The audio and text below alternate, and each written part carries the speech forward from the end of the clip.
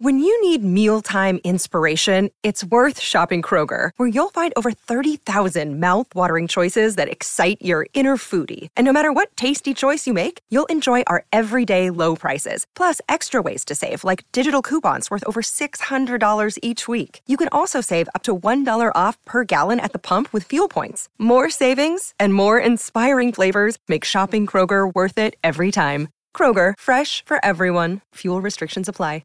Another day is here, and you're ready for it. What to wear? Check. Breakfast, lunch, and dinner? Check.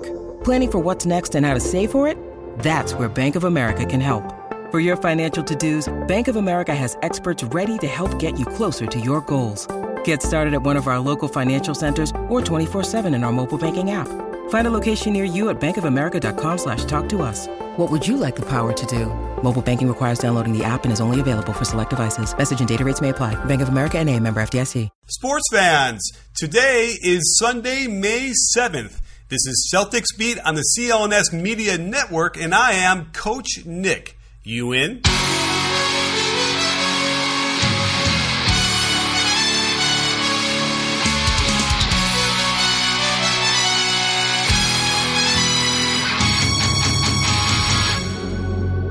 Greetings, everybody. Welcome to episode number 208 of Celtics Beat. And I'm Coach Nick of B-Ball Breakdown, filling in for Larry H. Russell. And I'm pleased to bring on the show today Candace Buckner, who is the Washington Post sports reporter who covers the Wizards. And Candace, thanks for coming on the show. Thanks for having me, Coach Nick. It's weird to be on a different platform talking to you, but nonetheless, I might not ask you if you're in, but we'll have a similar conversation. And we got to jump out and talk a little bit about Celtics and the Wizards. I'm kind of curious to hear your take on this. I've heard a lot of Celtics opinions these days. How do you feel after Game 3? I feel that the Wizards really are evenly matched with the number one seed in the Eastern Conference. And even after they fell into an 0-2 hole, I felt that there were enough signs to show that this team, the Wizards, can play with the Celtics. Not only because, they split the regular season, each team, protecting their home court. So no team has won on the other end. But also, if you remember both games in Boston, the Wizards set up huge leads in the first quarter, great jumps, and it's difficult to play in TD Garden because those fans are so passionate and so into it. I remember in Game 1 when they started off 16-0, there was some agitation, I guess, in the stands, but then you started hearing those "Let's go Celtics" chants because they were desperate to pull their team out of the lump. So long answer short, I feel like what they did in games 1 and 2, they were able to put all together in Game 3, get off to that big lead, but also maintain it. And that's something they didn't do in Boston. So I think they're evenly matched. My prediction beforehand was this series was going to go seven games. And after Thursday night's game, I still believe that. I hear you loud and clear, and it definitely felt like, and I'm wondering what they were saying in the Wizards locker room, but certainly coming back home down 0-2, I would imagine no one was really hanging their head and feeling very bad about that because of what you said. It seemed like, they felt like it was just a couple plays here or there, and they could have easily been at least 1-1, right? Right. I mean, especially in Game 2, when not only did they have a big early lead, they had a big late lead, and they lost it. But, you kind of waste John Wall's 40-13 game as Isaiah scored 53. So on Thursday, even though Bradley Beal didn't have like a great shooting game, the way that he started was huge, and he scoring the seven opening points for the Wizards. It showed that he had his three, he had his aggression, and he was setting the tone. I'm sorry, not Oubre, but we'll get to Oubre, I'm sure. Mm-hmm. But Otto Porter, the other junior, Otto Porter Jr., he had a great first quarter, and finally they got some consistent scoring off the bench with Bojan Bogdanovic. I think the big thing with him is he probably needs to play a lot more with the starters because there's just not a lot of spacing happening on that second unit. So whenever he gets an opportunity to play with Brad and with John, he's going to be able to cook. That's a really great point and worthy of looking at the lineup data to see how he does with those guys, because I think the Celtics fans probably want to put their hands on their hips and say, he ain't going to score 19 points again in a playoff game. What would your response be to that? Well, I would say not so fast, my friend. I think Scott Brooks has to get really creative and send him on maybe as the sixth man, just as he did in Game 3. And I only say that with Bojan. He has the potential to score. I mean, this is not like, oh my gosh, that's this is like the biggest game he's going to have. He has the potential to break it out. When he first got here, got to Washington after the trade, he started off kind of easy enough, a couple games in the teens, but then he had a couple games in which and back to back. 27, 29, and he was shooting and he was making a crazy amount of threes. So when he's on, he can be a guy that, I'm not going to say 19 all the time, but he's definitely going to get you in the double digits. And I think he's going to make multiple threes, which gives them a third shooter. And sometimes I would even put him over Otto Porter.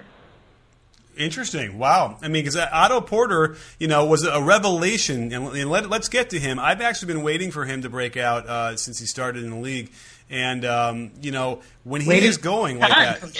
What's that? You've been waiting a long time, then. Yeah, it's been a while. I mean, he's finally, those legs were really skinny coming out of college. He looked like he needed to eat a little bit, and now look, he's kind of blossoming. So this is, I don't know. Are you surprised that he was able to be that strong, like in the thick of the second round of the playoffs, or is this enough what you've seen this year that led you to believe, he was going to be able to do it under the high pressure stuff?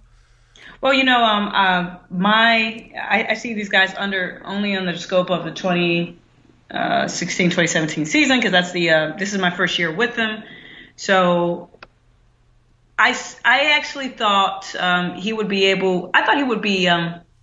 He would kind of break out in the playoffs, and that really hasn't happened, because after All-Star break, he went into All-Star break leading the league in 3-point field goal percentage, and then trailed off. Mm-hmm. I had a couple games really out of the gates early where his shot was wonky, kind of got back to it a little bit, but never really had the stroke or took the shots that he had, for those first 50 or so games. And I thought, okay, well, maybe after a few games off, and, he did kind of go into the postseason a bit banged up, but he had a couple days off. I figured, he'll be rejuvenated. That didn't happen immediately. He didn't take a whole, through the Atlanta series, the most shots that he took was 10. And to me, he is their number 3 option, no doubt, especially when you look at that Atlanta series when Markieff Morris was so foul play. And Marcin Gortat was kind of a non-factor offensively. So for him to be so limited, and I think he was limiting himself too. I was a little surprised that he didn't come with more force in the playoffs. But Thursday, 8 of 13, he did miss all his threes, but 19 points and 8 rebounds, 3 steals, great. That's a great performance out of Otto. For sure. And that one of those really big X factors for the Wizards. And, the thing with the Celtics has plagued them all year long has been rebounding issues. They play small. Horford hasn't been as effective as they'd like him to be down there. However, in the first round, they were able to kind of play even and really, not get out rebounded by a lot against in the first round. So the question now is Game 3, for instance, they got out rebounded 50-38. What are you seeing on that down low that's giving them the Wizards such a big advantage? Well, Gortat, stepped up, and when they go small, as he said in his post game press conference, I've got to dominate. So he realized his advantage. The only thing is, those first 2 games, strangely enough, even when Boston was going small, they were beating the Wizards on the offensive glass, and to me that was a surprise. And that Morris was, slightly hobbled because of the injury. But I thought they still would have that advantage, and it wasn't until Game 3 when, Gortat, who's, again, for the second straight series, at times will be the only true center on the court. And so at those times, he has to. Sure. I was trying to find a way to say, live up to his words, but I guess I can't be that clever right now. But he has to, live up to his words and, dominate when they go small.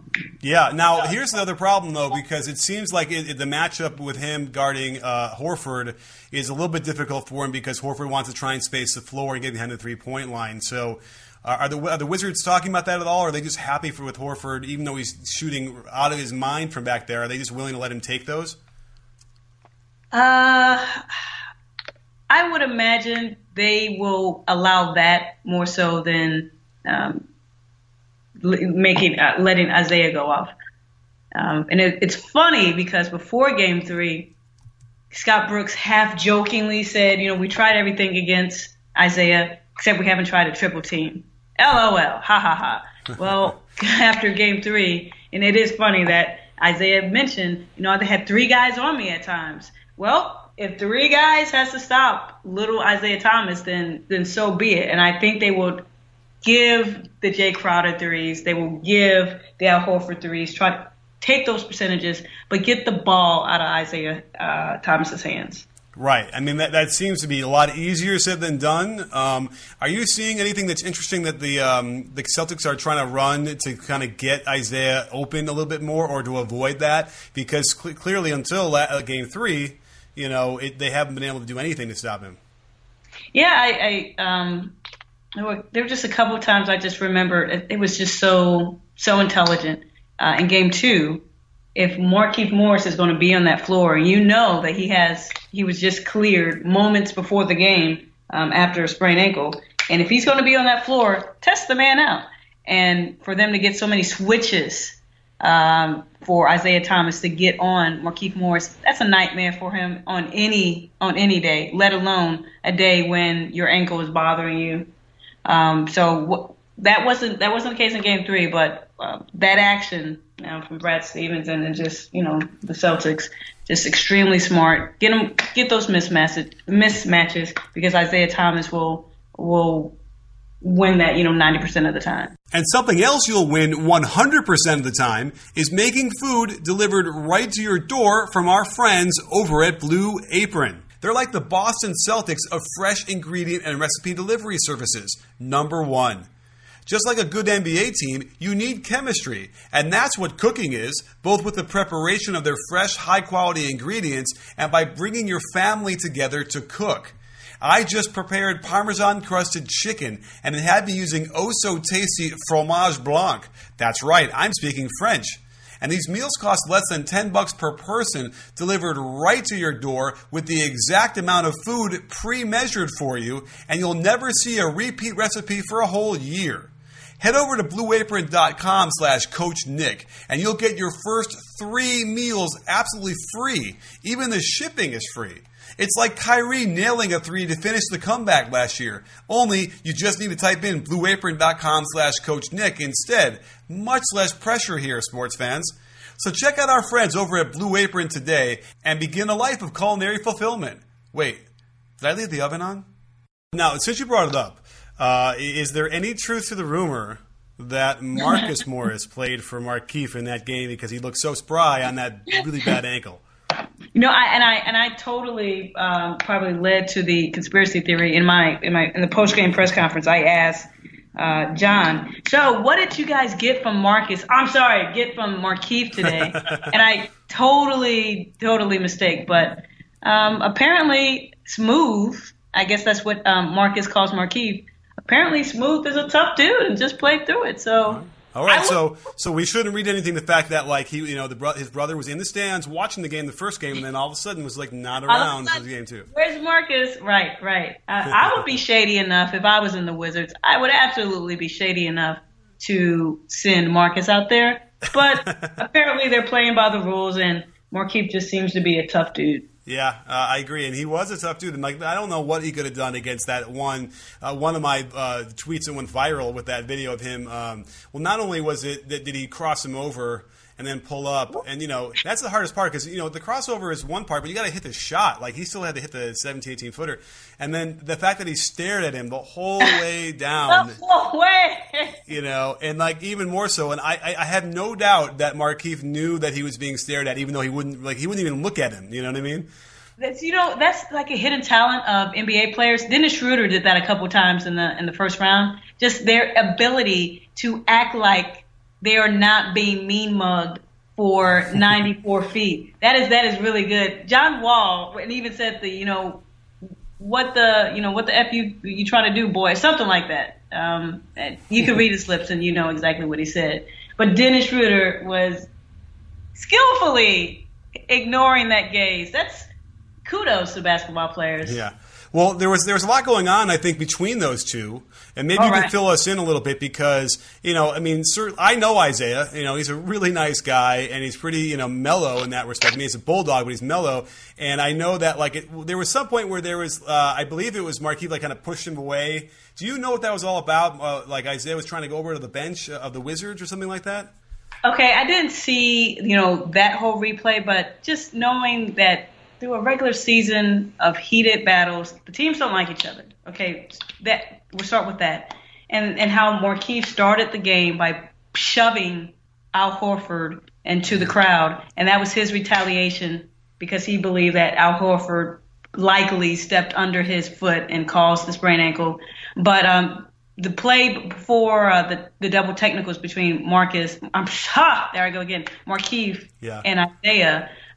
Isaiah had inadvertently caused Otto Porter's nose to bloody. Yeah. And so that caused some riffraff, and 6'10" Markieff Morris decided to get into the mug of Isaiah Thomas.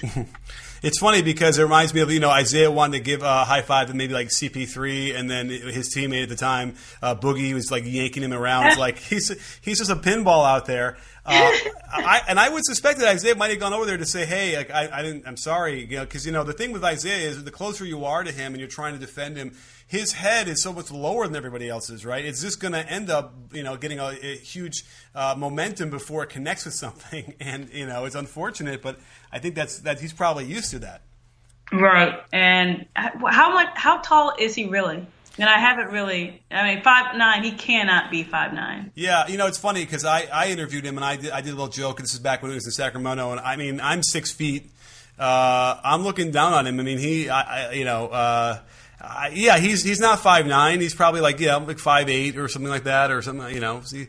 But again, and it's just even more. He's more impressive than any other. And maybe we could talk about this for a second. I actually tweeted it out and got a lot of crap on Twitter where I'm actually more impressed by the way he scores than a guy like Iverson. Now Iverson was taller. I mean, right? He was legit like 6 feet, I think. Right? I mean, I never stood next to him. Iverson had the special sauce, the crossover, the major dribbling skills, and according to Fred Hoiberg, Mr. Thomas is up here carrying every time he touches the ball. But I think maybe Iverson just had that woo factor. Like every time he touched the ball, it was like something, he was going to do something with it. Right. Yeah, and my take on it is that, he's okay, so he's already shorter. There's no question he's shorter. Doesn't jump nearly as high. And that was obviously one thing that was amazing about Iverson was that he was an athlete. He could really get off the floor, but he wasn't very efficient.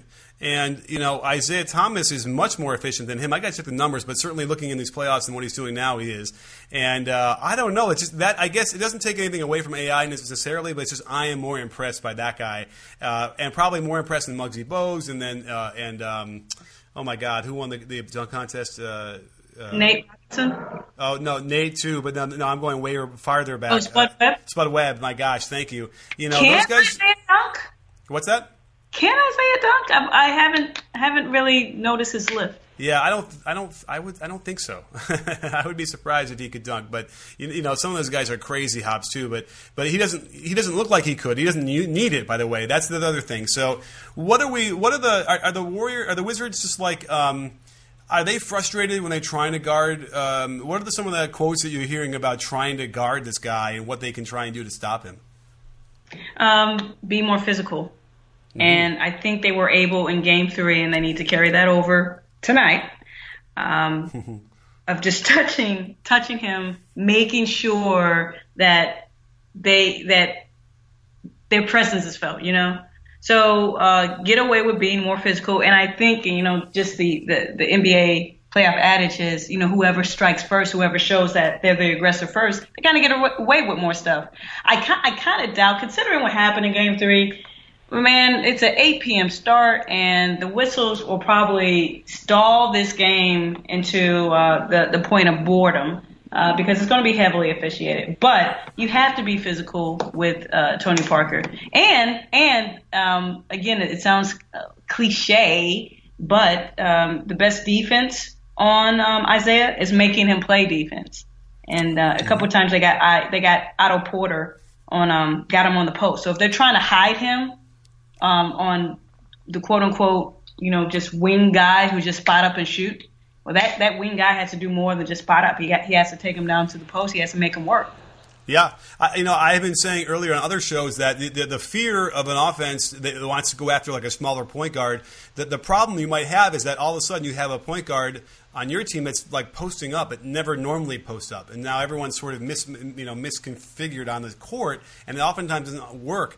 But it definitely looked pretty good for Wall, right? Like he was trying to back him down, and they were forcing double teams. And, is that like, Wall doesn't post up that much in the regular season, it didn't look like to me, but how comfortable do you feel like he is down there doing that?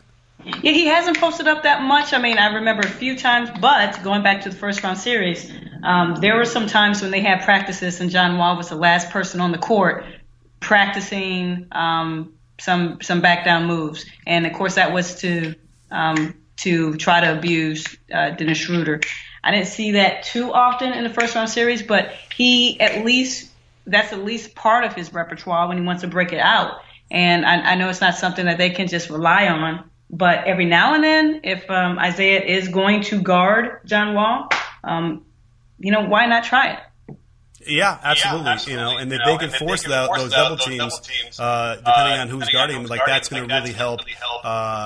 Guys like Porter, and then even if they get a chance to get Bogdanovich in there with those guys and him as well. So I'm also curious, like, is it as startling to you when you're down there live, seeing John Wall push the ball off the dribble down the court as fast as he goes? I would say absolutely, especially. During that one play, and I just don't understand how he's able to have the body control, presence of mind, and the athleticism. Game 3 against the Hawks, he grabs a rebound or gets the outlet pass and full breakneck speed down the court, eludes Schroeder with the behind-the-back dribble or going around the world, and that wasn't just for show. That was necessary. And in the same motion, get ready to take off and slam it home. That's a play you don't see every day. And even when I wasn't covering the Wizards, I just remember thinking, I used to cover the Pacers when the Pacers played the Wizards. I just remember thinking, like, oh my gosh, he really is that fast. Yeah, and I asked him about that too, and he just sort of shrugged and was like, "I didn't train any particular way, and I happen to be fast." But sometimes when he does do that behind the back, it really ends up being like the best way to attack the hoop and not get stripped. And it's I think that as the new fundamentals take hold in the NBA and trickle down, I mean, we're going to probably start seeing that more, and that's why I know it looks fancy and it is fancy, and he's that good to pull it off. But a lot of times, it really is the only way to do it. And, I just want to interrupt here for 1 second to make sure everybody here knows that CLNS Radio on YouTube, CLNS Media on the YouTube channel, is doing these really great raw and uncut videos from the locker room with the interviews with the coaches and the players from both teams. And if you want to check that out, if you're, Celtics fans would love this kind of stuff, it's right from, the locker room, then check out the YouTube channel with CLNS Media. And you'll get your fill and more over there. And anyway, and Candace, you're no stranger to that locker room. I have to imagine, is the interest for this series more than it was? Do you see like more reporters and more hype than you did in the first round? I would say so, but, considering the Celtics have a large contingent, and even on one of the off days, you'll see a lot from CSN, New England, and Boston Globe, Boston Herald, and all the other outlets. So I would say for sure. I mean, there are only 8 teams remaining, but you add in a major market like Boston, and there's so much attention on the Celtics in that market. It's just a great sports city. Plain and simple. So it's crowded these days. Yeah, Nick. I can imagine. Well, let's talk about Game 4, tonight's game, because we got a little bit of taste here. You mentioned you think it's going to be chippy, and it's also a strange start time in theory for a Sunday. Although I don't know if the players' bodies notice days like that. Usually they play like a 3:00 game or a 5:00 game on a Sunday. So, right. Aside from the officiating, which I agree, I think it's going to be. I would hope that they would come in and they call a couple fouls in the beginning and tell these players what's up, and that'll be it. But I don't know if it's going to work. But what else do you see? What are some of the intriguing things that you might see that we're looking for in these matchups coming up? And you know what? I'm totally tripping, Nick. It is a 6:30 p.m. start Eastern Standard Time. I had to, finally book a flight and hotel for Game 5, and so 8 p.m. start was on my mind there. All right, okay, so good. Well, getting that out of the way. Correcting myself. What was the question again? So the question is, if we set aside like the chippiness and the referee stuff, which we'll expect to see, what are some of the intriguing, matchup stuff that we should be looking at that the teams want to control? All right, Bradley on Bill, and I love saying that. Avery Bradley on Bradley Bill. Bradley Bill still hasn't had like a great consistent stretch where his shot has matched, and he had a funny quote from the first series. My rhythm was good, my shot sucked. So his shot has not matched his rhythm. And he's still playing out there. That massive flop he took in Game 3, hey, he was still engaged. But he hasn't had a consistent stretch where his shot, he's looked like what they call him, Baby Ray, as in Baby Ray Allen. And when you're playing typically against Avery Bradley, and he's the one who likes to touch, and he's the one that likes to get your hands on him, gets his hands on you and make sure that you feel him. That's going to be difficult. But of course, the Wizards do not want to go to Boston in a 3-1 hole, and I think that matchup, Bradley Bill, has to have more than just that 7-point spurt. Has to do a little bit more offensively. They really didn't need him in Game 3 because they got so much from Otto and Bojan and, of course, Wall. And 13 points from Marcin Gortat. It's pretty big. But I'm curious to see if Bradley Bill can kind of figure out, his game against one of the best perimeter defenders in the game. Yeah, for sure. I mean, he's shooting okay, but certainly from behind the line, he's really struggling. Right, exactly. And that's where you're going to get it when you're off rhythm, and he's just got you a little bit off, and you're rushing to try and get the shot off when you feel like you're open. That is a very intriguing matchup as well, and I'm going to be watching for that too. Before we get to a couple of the other interesting things about these the chippiness that I want to talk about, the 22-0 run in the first quarter that basically ended the game in Game 3. Were the Wizards aware that, like, other than that little run, it was an even game? Good point. I don't know if they were asked about that. Everything was over the ejection and the technicals overshadowing much of that, but they were just pleased that they were able to get out to a good start and maintain it. But no, that's an excellent point. Yeah, I mean, if I were the Celtics, I'd be looking at that saying, okay, we had and by the way, the Celtics had some pretty good shots, especially in the very first half of that run, where they just kind of missed them. And you make a couple of those, and maybe that run doesn't get so bad. But like after that, it was almost even, like a couple points either way. And I would almost think that would be a cause for the Celtics to say, well, hey, just like the Wizards felt like, we know we're down 2-0, but that was close.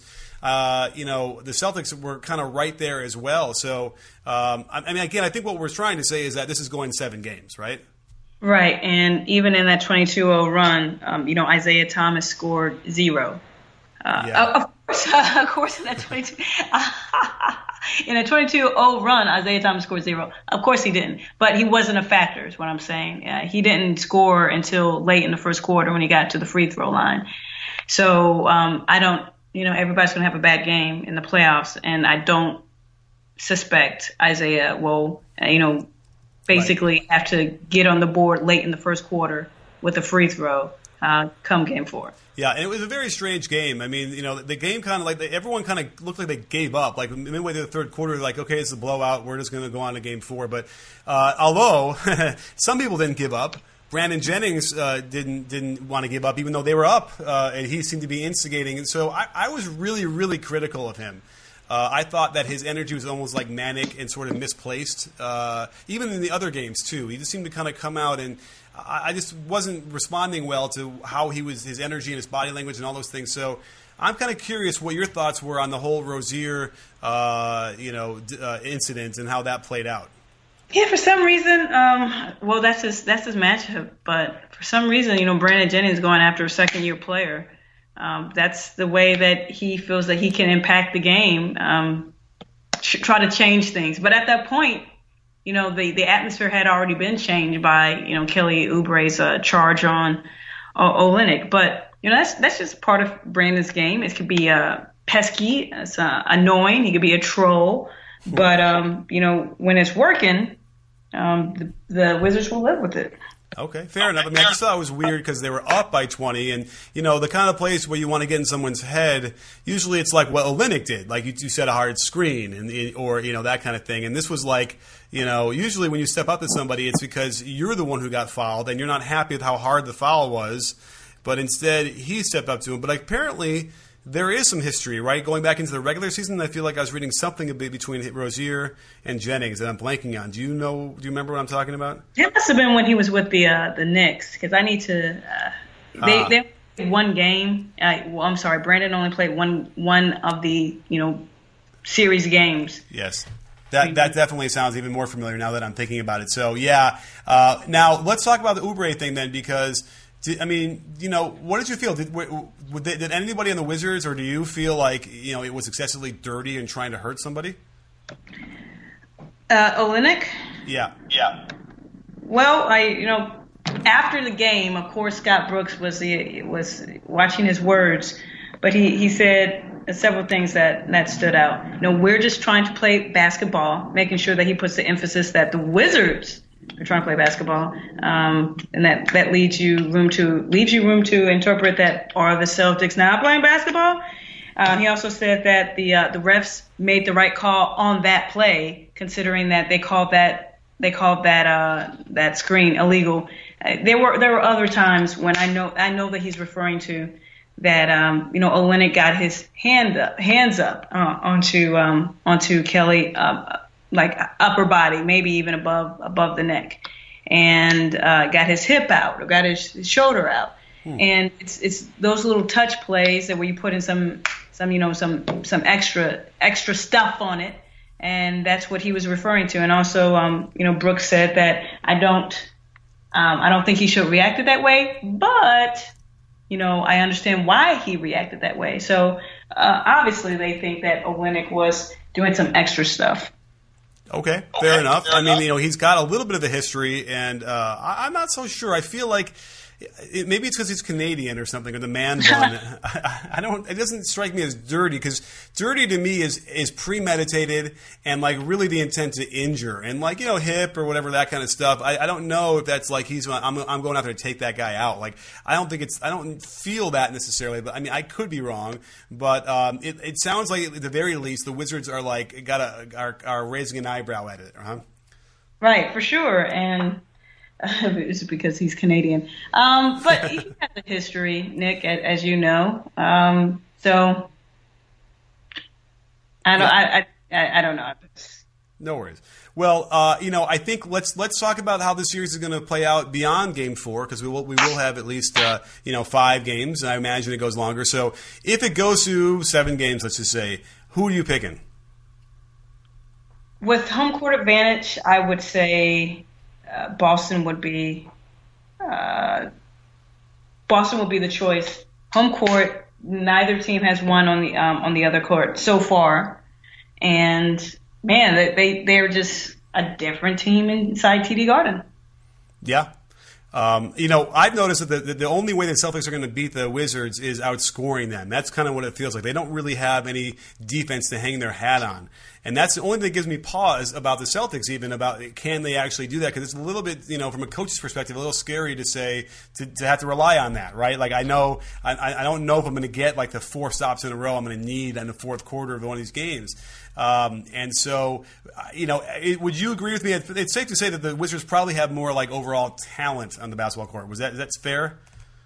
Yeah, but I still think the Celtics may have more depth, and whatever they're getting out of those bench guys, when Olynyk or Rozier, or if they put Johnson into the rotation, just sometimes I just feel like they get more out of their bench guys than the Wizards get out of their 6 through 9. Yeah, I mean, I'm not even sure Brad Stevens would recognize Amir Johnson anymore the way this is going. So we'll see if he even has an impact at all in the rest of the series. But it's certainly been really entertaining. I think it's my favorite second round series of all of them. I mean, we got a couple that are going to be sweeps probably, so that doesn't count. But nonetheless, this has been really an intriguing series.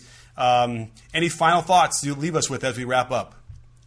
I just hope that the referees definitely contain the game. No silliness, but not take over. Because I felt like too often in the Atlanta series, especially after the guys started talking about MMA and double MMA, the whistles took over the game. So yeah. I would just love a great, nasty, hard-fought playoff game without too much influence from the referees. Oh, I agree. That would be terrific, and hopefully they send the right crew that can handle it, and we get a good, clean, solid game. The rest of the series would be great. Right. So, Candace, thank you so much for joining us, and don't forget this is Candace Buckner, who writes for the Washington Post as a sports reporter covering the Wizards. Candace, where do we find you on Twitter? I am at Candace B, as in dog, Buckner. Okay, fantastic. Well, thank you for coming on the show and offering your insider insights. It was fantastic stuff, and I know the Celtics fans are going to get a real treat out of getting the other perspective on this one. So we'll wait to see what happens tonight in the big game. And thanks for everyone for joining us. Once again, I'm Coach Nick of B-Ball Breakdown, which you should check out my channel as well. We have a great podcast and some really great videos. In fact, we did one on Isaiah traveling after Hoiberg had called him out, which has gotten a lot of runs. So check that out if you can over at B-Ball Breakdown. And again, it's Coach Nick filling in for Larry H. Russell. Thanks for joining us, and we'll see you next time.